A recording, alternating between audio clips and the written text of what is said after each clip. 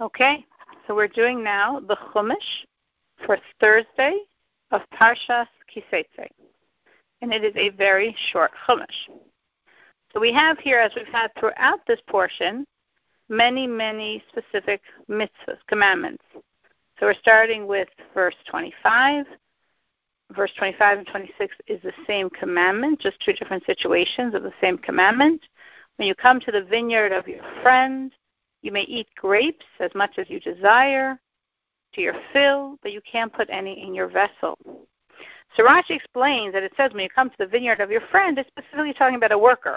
Meaning, if I wander into your field, I can't pluck your grapes and take as many as I want. This is talking about a worker. This is talking about a worker that can eat to his fill.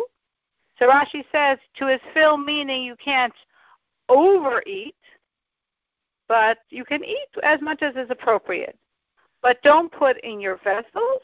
So Rashi says what we're talking here is about during the time of harvest, meaning it's not that every single time a worker works for you, they're allowed to eat as much as they want, or anything for that matter, from the work. Only during the time of harvest specifically, the Torah is just giving a special kindness to the worker as he sees all these beautiful, luscious fruits that he's gathering, very, very, very tempting. So the Torah says you're allowed to eat. Eat as much as you want. You can't take any home with you. You can't take for your wife or your children. But as you're dealing with these foods, you are allowed to eat them. So if he came to dig or to do any other work prior to the harvest, he can't eat. Only of the fruits he is working with that are being harvested. And in verse 26, we have the same law. When you come to the standing grain of your friend, you can pluck the ears with your hand, but you can't lift a sickle against the standing grains of your friend, which is saying the same thing. We're here talking about a worker who's harvesting the grains, and just like when he harvests the grapes, he can eat as much as he wants. He can't take any home, but he can eat as much as he wants. So here, exact same idea. The next verse, which is a new chapter, chapter 25, we have now a new situation. And this situation is the remainder of this portion of today, all 4 verses. If a man marries a woman and lives with her, and she doesn't find favor in his eyes because he sees she's immoral, he gives her a bill of divorce, and she leaves. So Rashi says if he finds in her an immoral matter, Rashi explains at this point he's supposed to divorce her. She should not find favor in his eyes. In other words, Rashi is explaining, why does the Torah say that he found in her this immoral matter? I mean, there could be any number of reasons why you divorce your wife. But if you find that a woman has loose morals, you're supposed to divorce your wife. The same rules apply for any other reason. If you divorce your wife because she always burns your food or doesn't give you supper, if you're allowed to divorce her for that too, you can divorce her, and these same rules would apply. But here, the Torah is throwing in, if you find she's immoral, you're supposed to divorce her. So what happens with this woman? So the next verse says, she leaves his house and she goes and marries another man. So Rashi explains another man. Well, obviously she married another man. What are we thinking she married? So why does the verse have to say another man? So Rashi explains this man is another. He's different than the first husband. Because the first husband realized his wife was wicked and he had her leave his house. And this man took this woman who's wicked and brought her into the house. So when it says other, it doesn't mean it's not the first man. We understand it's not the first man. But other meaning different in character than the first man. And the next verse, and then the later man, now we're talking about her second husband, hates her and gives her a divorce and sends her from his house. Or the later man, meaning the man she married second, he's going to die.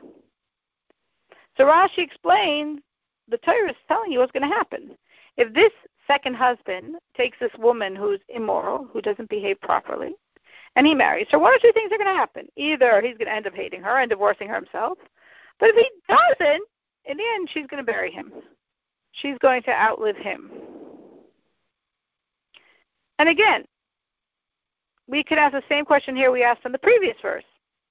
in terms of the law, it's irrelevant why the second husband divorces her. This law is a generic law. We can decontextualize it for any situation. So why does the verse bother saying that then he's going to hate her? Again, the Torah is teaching us a lesson.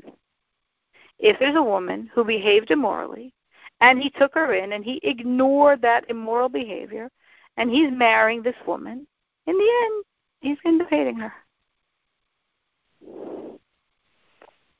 Now, the final verse here.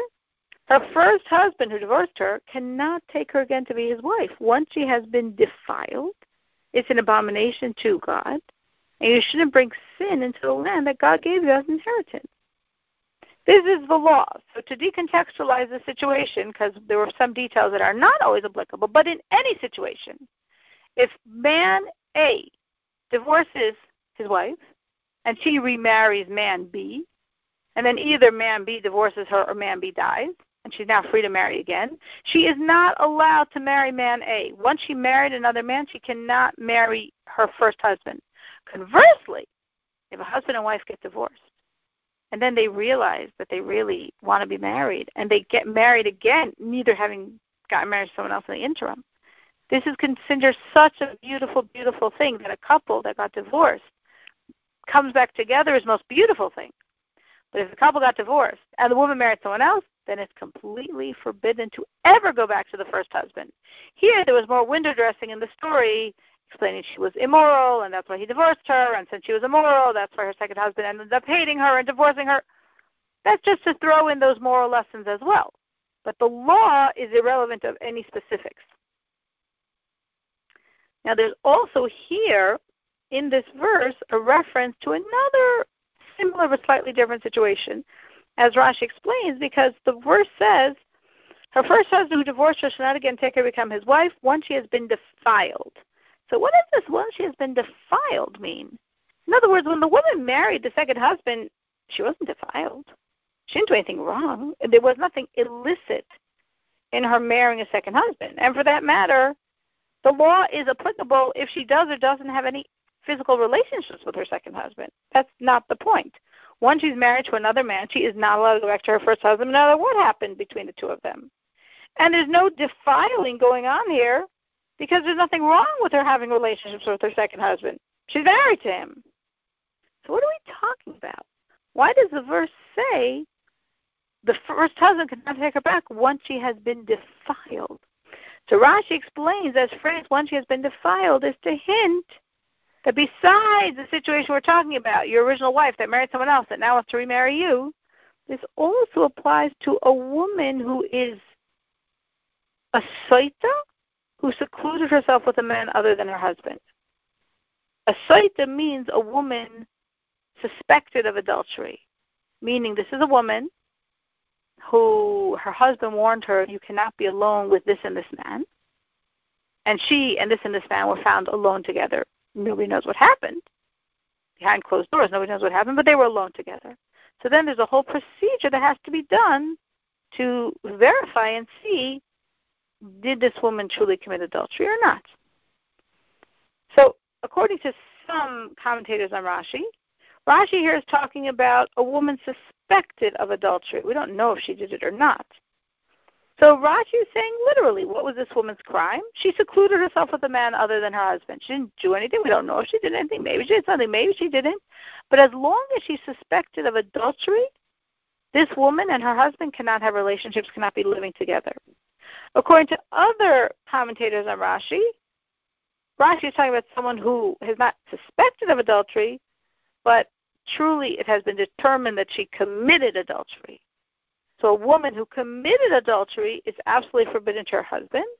So when Rashi says, as we're talking about a saita who secluded herself with a man other than her husband, Rashi is just using this as a euphemism for saying this woman who committed adultery.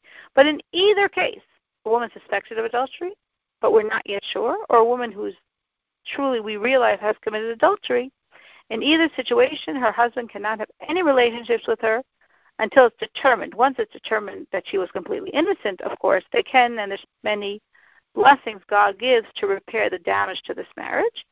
And if she is determined as a woman who committed adultery, then, of course, they can't have relationships. Just as this man, we're talking about in our storyline here, cannot remarry his wife who was married with or without relationships to another man. And that is the Chumash portion of Thursday.